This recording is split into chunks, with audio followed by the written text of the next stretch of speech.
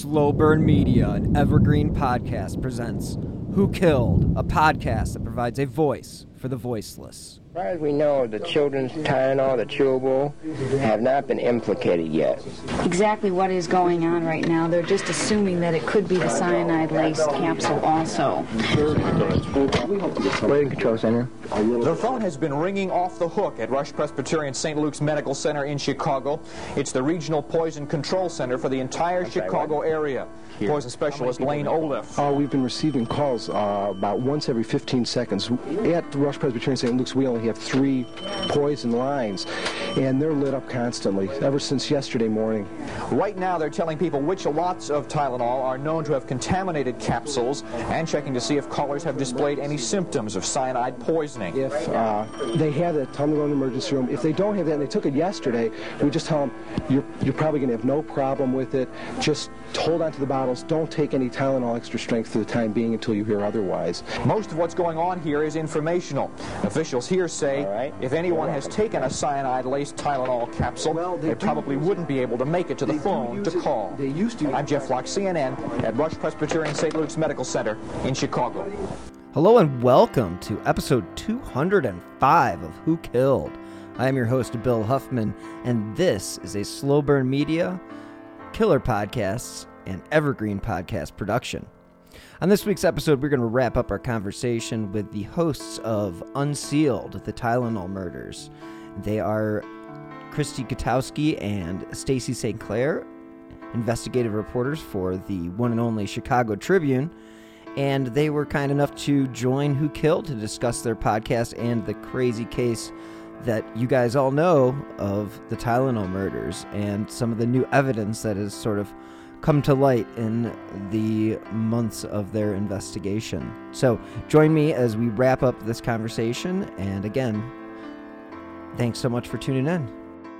We know that there was a 40-mile area that the stores on a map, so someone could drive to them. The belief is that this happened on the retail end of it, not in the distribution part. That somebody actually put the tainted bottles on the store shelves. So they've looked at this, and it would be very hard to do from public transportation based on where some of the stores were located. But their belief is that it could be one person, it could be more. You know, we'll never really know that until they solve this case or someone confesses. And there's been talk, could there be a deathbed confession after 40 years? But there's not a lot of belief that would happen. Whoever did this is either dead or alive and either proud or for whatever reason glad that they got away with it and isn't going to make a deathbed confession. As far as Lewis goes, I mean, have they looked, and I'm sure they have, but could that have been a Bonnie and Clyde type of thing, you know, partners in crime? Hey, you go put these on the shelf. They have always acted as if Lewis acted alone. Has been their theory. He has been married for many decades to the same woman, Leanne Lewis. She has never been charged with any wrongdoing, never been accused of that. They've interviewed her over the years or tried to interview her, but the person that they've always sought was James Lewis alone. Yeah, Stacy, we lost you there for a second, but we were just talking about how, I kind of posed the question of if this could have been more than one person. Christy pretty much answered it, but did you have any thoughts on that? No, she and I are pretty lockstep. So here we are. We're in a major metropolitan city. We now have the biggest domestic terrorist attack at this point in time. And what is the reaction, and how does Johnson & Johnson move forward at this point? So Johnson & Johnson, about a week after the murders, pulled all of their capsules from store shelves. And it was the first time a product had been recalled on a mass scale like that. We're used to it now, right? We get lettuce recalled. I think we've, milk recalled all the time. This is the first time a company had said, we're taking all of it back. And it it stunned both consumers and Wall Street. Its stock price dropped. The market share, which we just talked about, was 37%. It dropped to 7%. And people were predicting that Tylenol wasn't going to survive as a brand name. And we like to say that, the executives, they gathered that first morning and they had no idea what to do, and they needed crisis management. This was a crisis and it needed to be managed, but that term didn't exist at the time. And they pretty much invented it. And now it's become the stuff of almost, it's taught in colleges on how to handle this crisis. And what they did is they took everything back. They offered the tablet form in exchange. And then within 6 weeks, they came back with this tamper evident packaging that has become the norm and has become law, actually. It's another law that came out of this case. And they won back the consumer's trust. It cost them $100 million in 1982 terms, which is, significant. But they said they did it by trying to be as transparent with the public as possible, that, that the packaging needed to improve, and it did. And then they offered, coupons to get people to buy it again. And people just really bought into their message. And by the fall of 1983, it was back at number one in terms of market share, which is just incredible. And it's still around today. I'm not sure a brand could survive today. No. If that happened. No, they've been, yeah. Go ahead, Christy. We interviewed the chairman at the time of McNeil Consumer Products, which is a subsidiary of Johnson & Johnson, the maker of Tylenol. And he, Dave Collins, said that, and he got emotional several times with Stacey and I during our 3-hour interview with him. He said that there was a point where they talked about changing the name of Tylenol. And it was just Irish pride, stubborn pride that they refused to do it. And, worked out well for them. When you're going through journalism school and journalism classes or whatever you're doing, if you're into that field, you always come across this case. And that's, it's just, maybe in a PR class you come across as a marketing class. But like you said, crisis management didn't exist really at all back then. I mean, sure, there were plane crashes and hijackings and companies had to explain themselves for certain things. But again, nobody had tainted the food. I mean, we had issues with, poisoned milk back in the 50s that killed children. And, there's all those types of things. And then, of course, that led to changes. And, this is another example of this case changed our lives going forward 100%. And you talk about the case changing lives.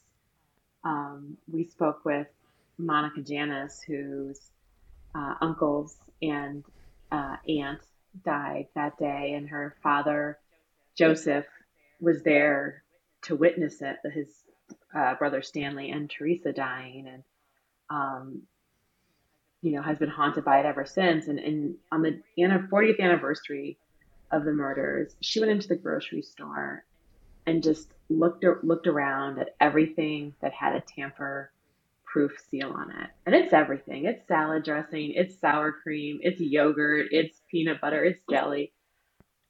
And just imagine being a family member and you can't even walk into a grocery store without the legacy of your loved one's death being on full display. It is a daily reminder to them. And while we all benefit from it, it's their heartache too. It's their sadness, their grief. They sacrificed their lives for our safety in a very simple term. And it's terrible to say, but it is a constant reminder for them.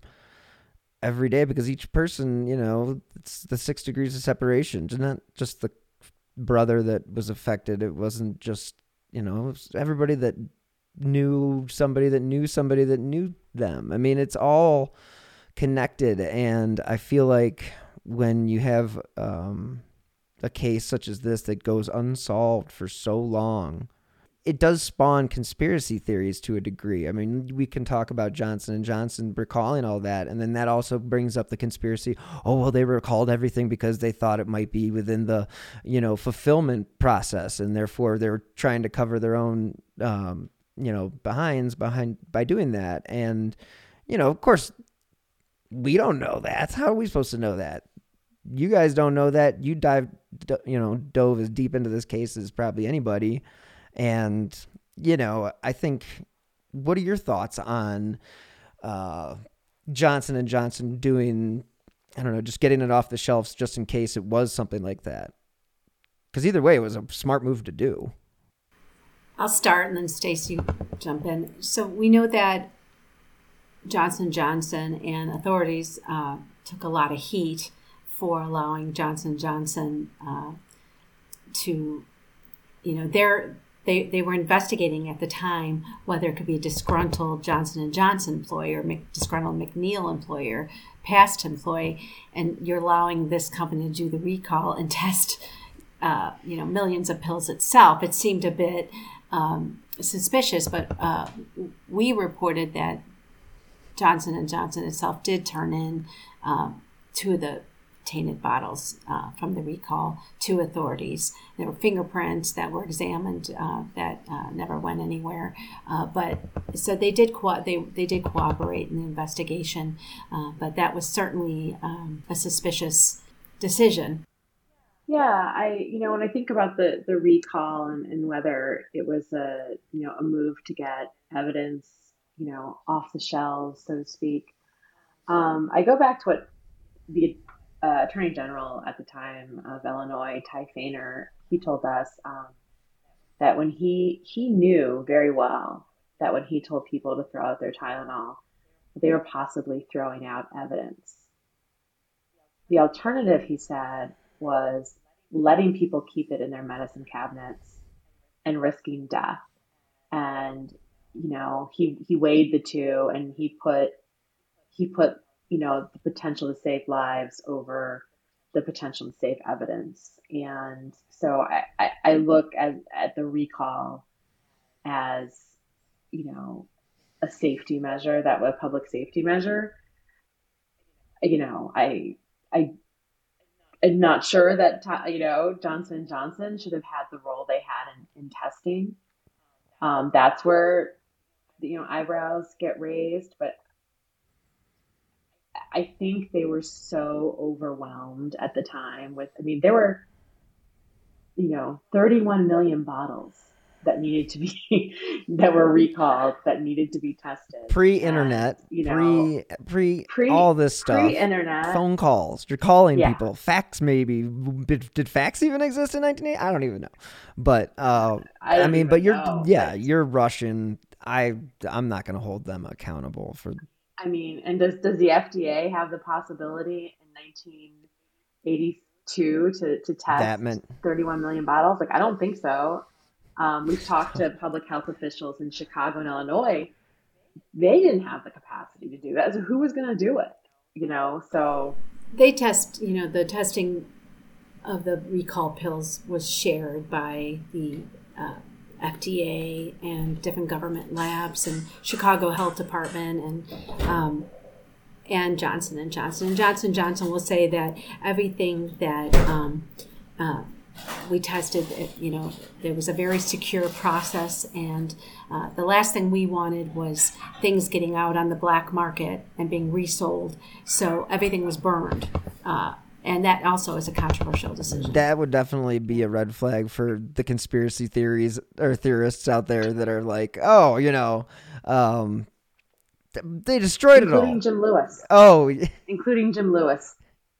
Christy talked to him. She can tell you a little bit about okay, I want to hear about this. So you talked to Jimmy. Stacy and I had tried to reach him throughout our investigation, and he used to talk all the time to the Chicago Tribune. He wrote us letters in the 80s that were used to help find him during a nationwide manhunt when they were looking for him after they connected him to the attempted extortion. And he did jailhouse interviews while he was waiting trial on attempted extortion.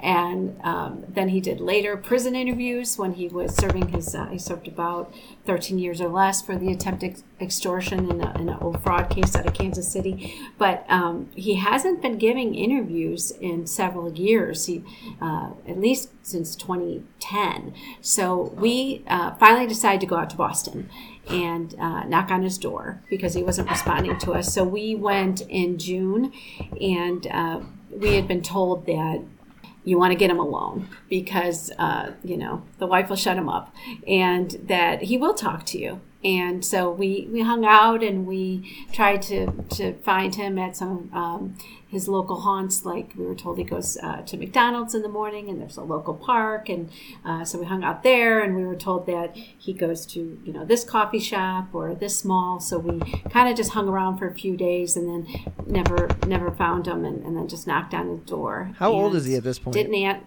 Didn't answer. He just this summer turned 76 in August.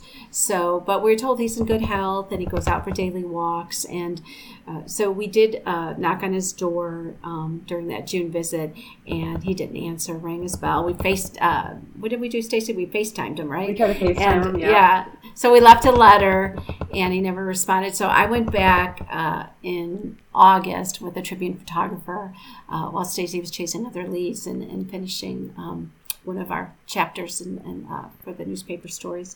And the second day, I was able to find him. He was walking down the street behind his condo, Cambridge, toward a zip car. So it wasn't the ideal situation because we had a photographer snapping photographs of him. So that wasn't wonderful. But at first, and it was just a few short blocks, but he acknowledged that he had gotten our letter and that he wasn't going to talk to us, and basically told us to get away. And we just said, well, Mr. Lewis, we're going to walk with you a little bit and ask you some questions. If you want to answer them, do. If not, we understand.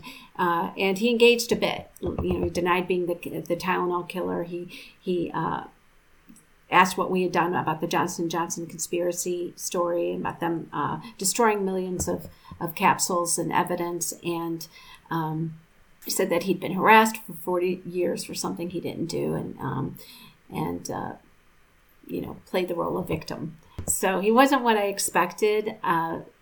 He hasn't been photographed in years. He wasn't photographed during the last time the Tylenol story blew up was 2009 when they raided his condo, and he wasn't photographed during any of that. The last photographs we really saw of him was about 2007 and then 2010. So he'd always been clean shaven in the later years, but the man, when I saw him, it wasn't what I expected. He had the full white beard and white hair, and I don't know if he knows he gets pestered by the media every anniversary, so maybe I don't know if that was intentional to look different or not, but he was polite, I will say, and I had high hopes that he was going to call and agreed to sit down to be interviewed, but that did not happen.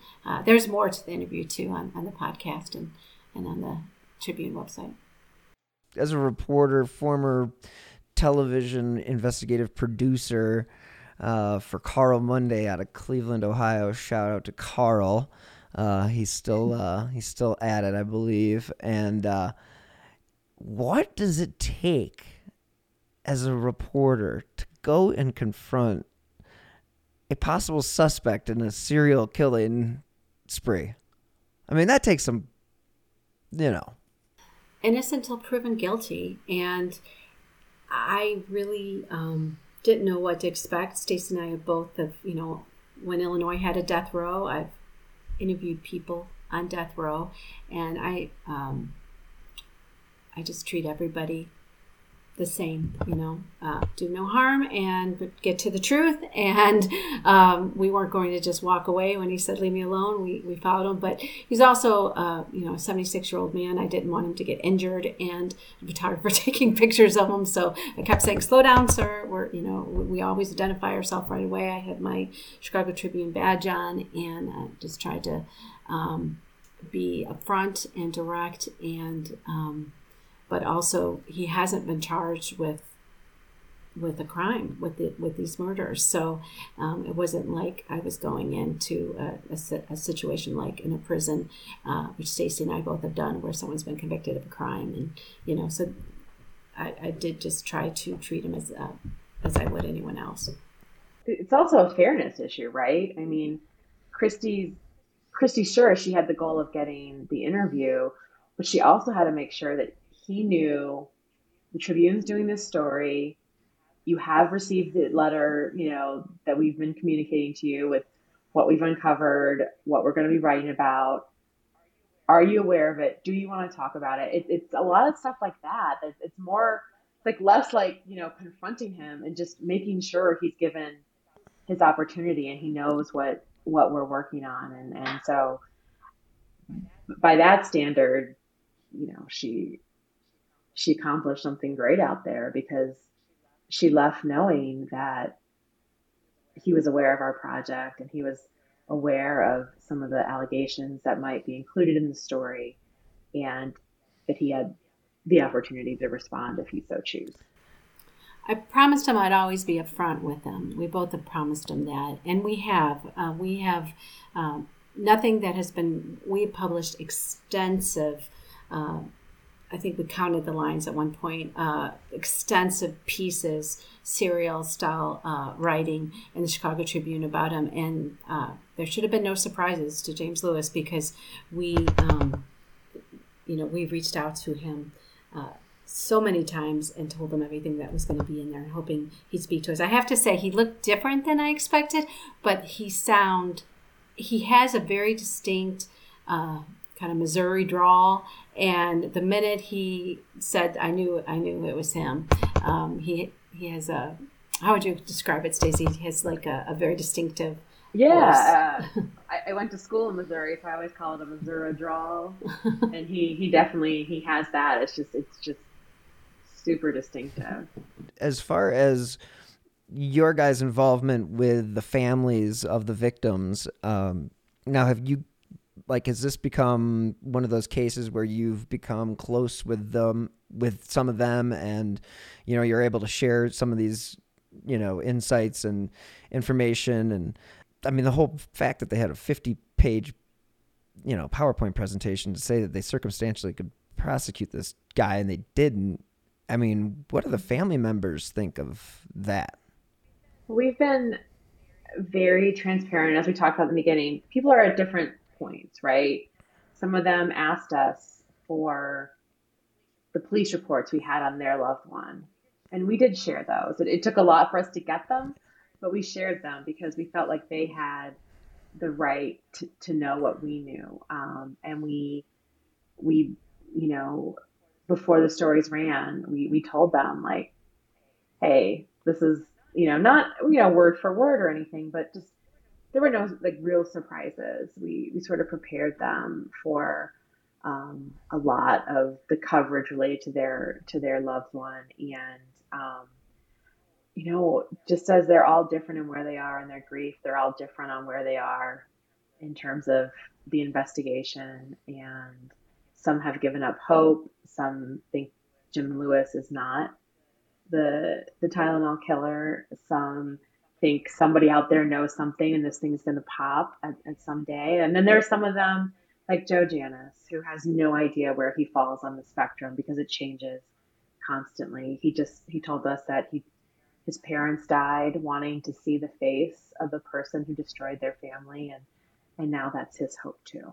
And So what are your thoughts on this particular case and who you think is the most potentially responsible individual? I'll let Christy answer that. I love the silence. I'm a journalist. I'm not a prosecutor or a homicide detective. So while we believe we have uncovered the highlights of their evidence against James Lewis, and I would agree it is a circumstantial case.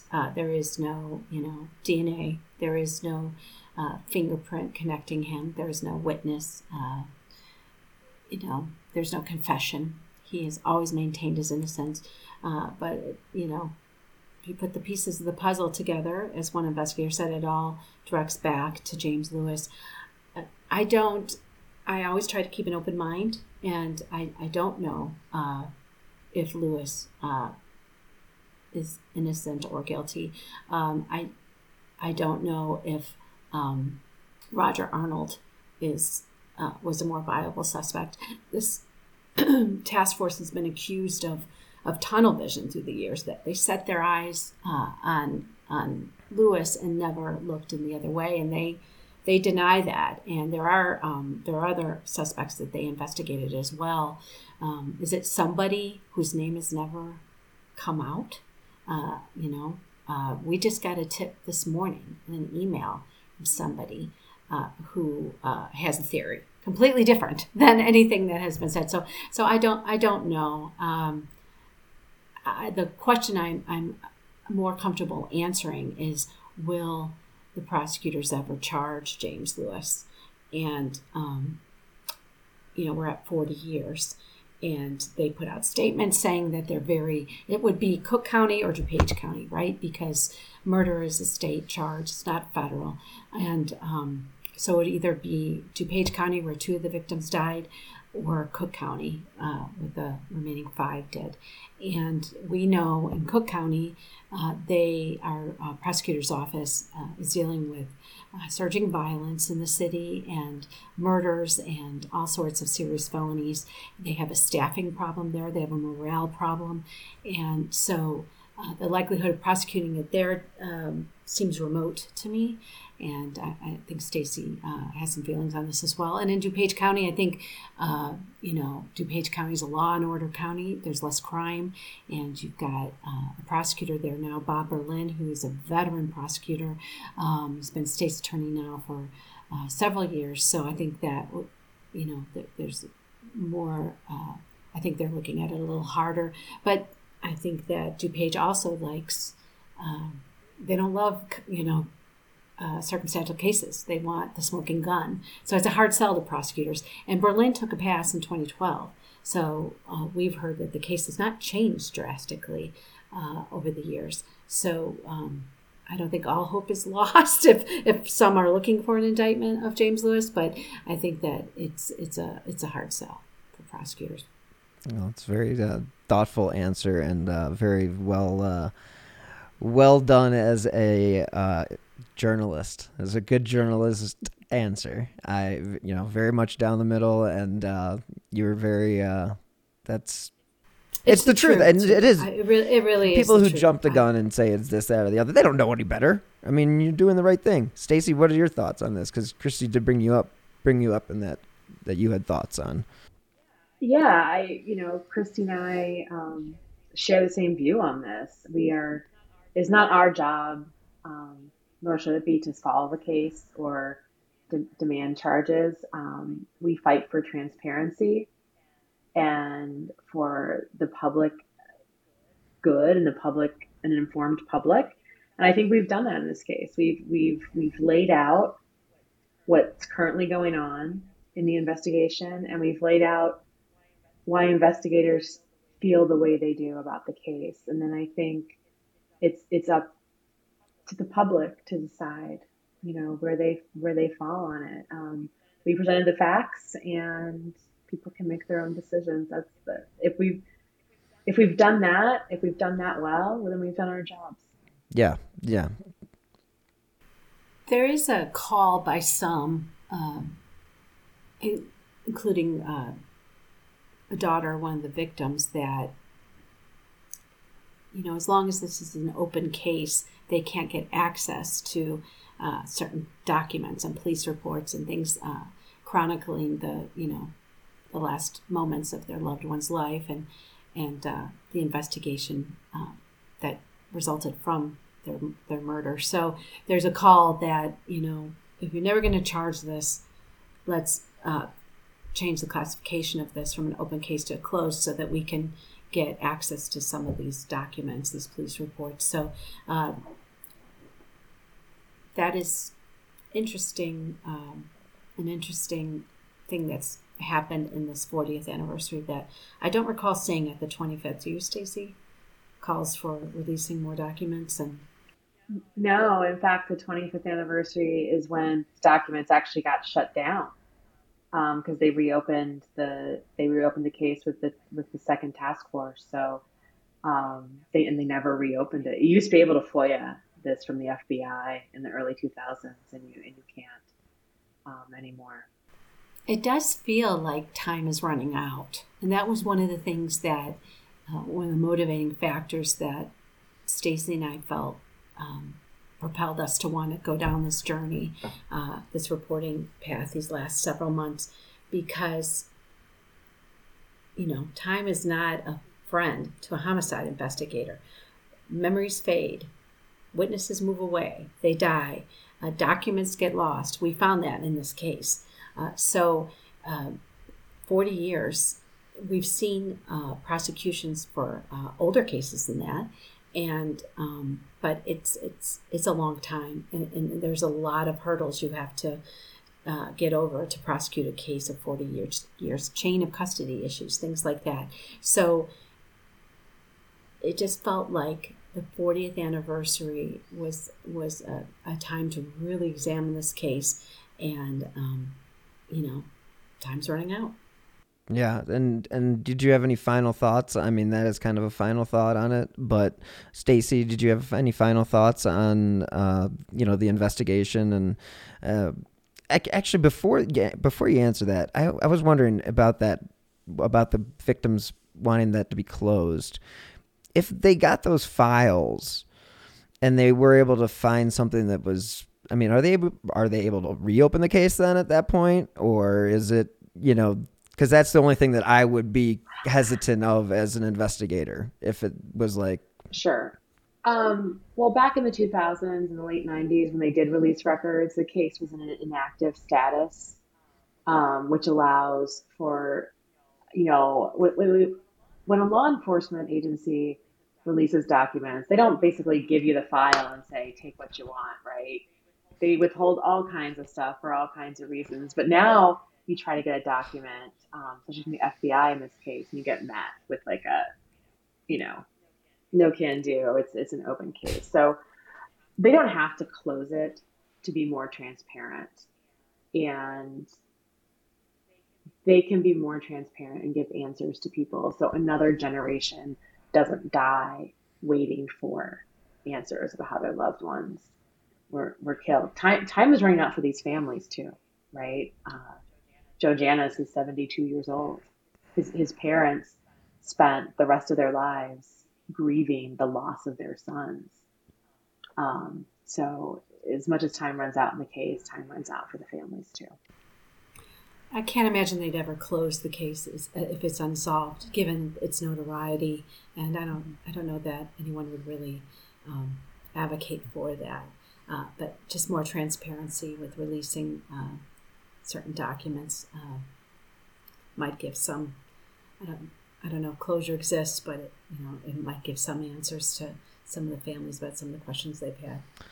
Yeah, and that is a very interesting way to kind of wrap things up. I mean, it's a case that's open, and they're still investigating it, and there's kind of been this final push. I don't know how to say final, because it's, murders never, statute never runs out, but they're giving a heavy push, being the 40th, with the families getting older.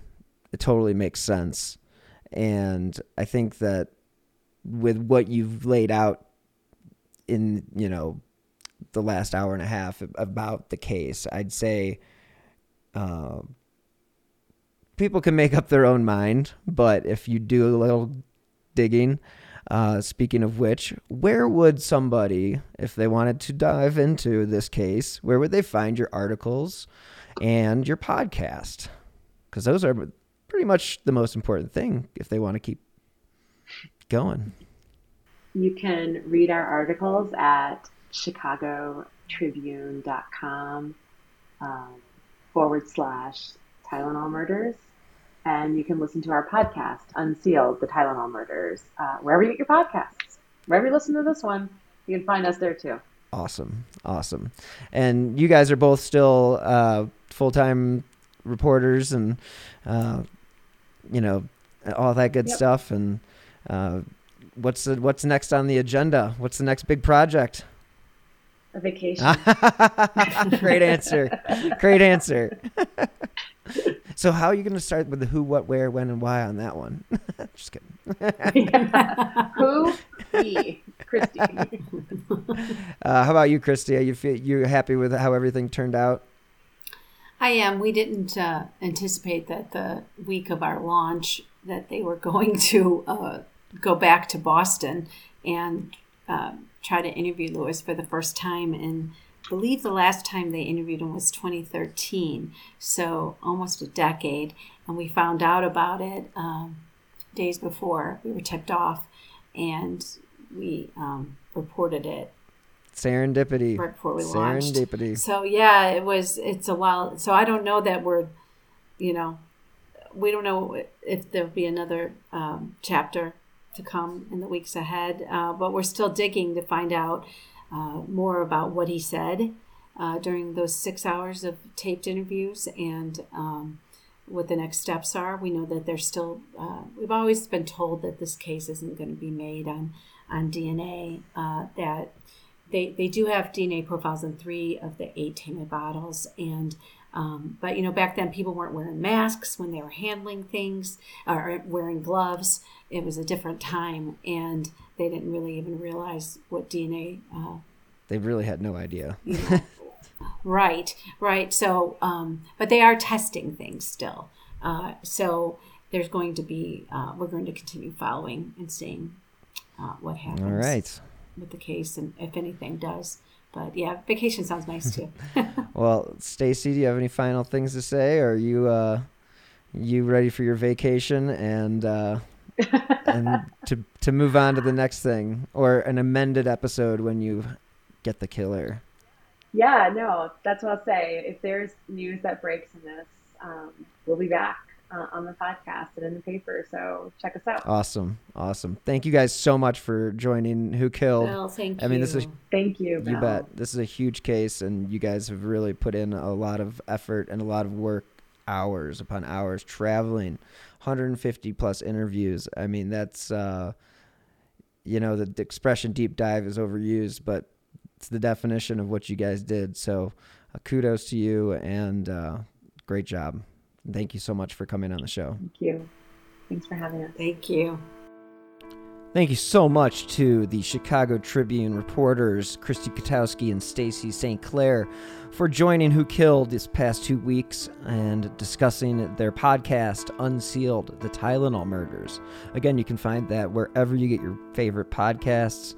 And again, as they mentioned, they have articles that go along with their episodes that are also posted in the Chicago Tribune. So it is definitely a case that is still active and, again, unsolved for close to 40 years. So let's just hope that they are able to garner some new scientific evidence from some of this evidence, and we'll go from there. But until next time, I drop new episodes every Friday. Next week, I will have a brand new episode with author David Domine, talking about a murder in Louisville that is pretty wild and crazy, and it is been put into book form. So definitely check that one out. And again, thank you so much for listening.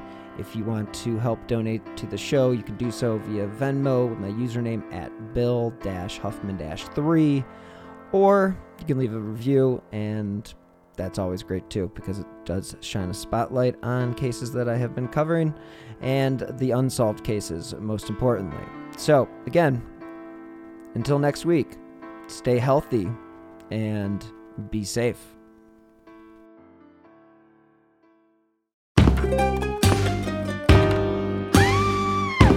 Hi, I'm Sean McCabe. And I'm Carrie McCabe. We are, well, married, obviously, but we're also obsessed with the darker side of things. True crime stories, alien abductions, poltergeists.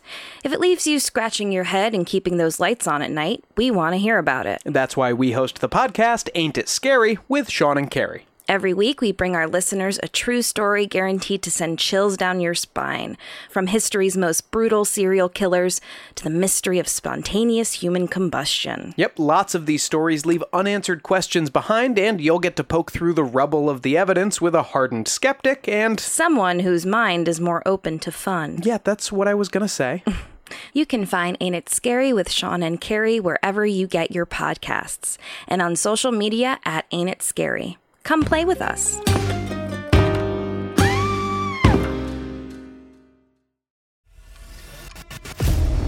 24 hours ago, I found out the person that I'd been dating and seeing for the last 6 months is a con man. That is my sister Emma. Andrew Tonks's lies had been so convincing, she'd invested $300,000 with him. However, the tables were about to turn on Andrew. What he didn't know was that Emma had discovered his real identity. But to get any chance of justice, Emma had to act like it was business as usual. Coming up in this series, and that's when murder, all this stuff goes through my mind. I'm really, really scared. I'm assuming Sarah has watched too much Netflix and figures I've been defrauding you. Couldn't be further from the truth. That's what this was, a real-life story that seems so unbelievable, but it was actually true. A true story that all starts with one simple swipe to the right. I'm Sarah Ferris. And I'm Emma Ferris, and this is my story, Conning the Con.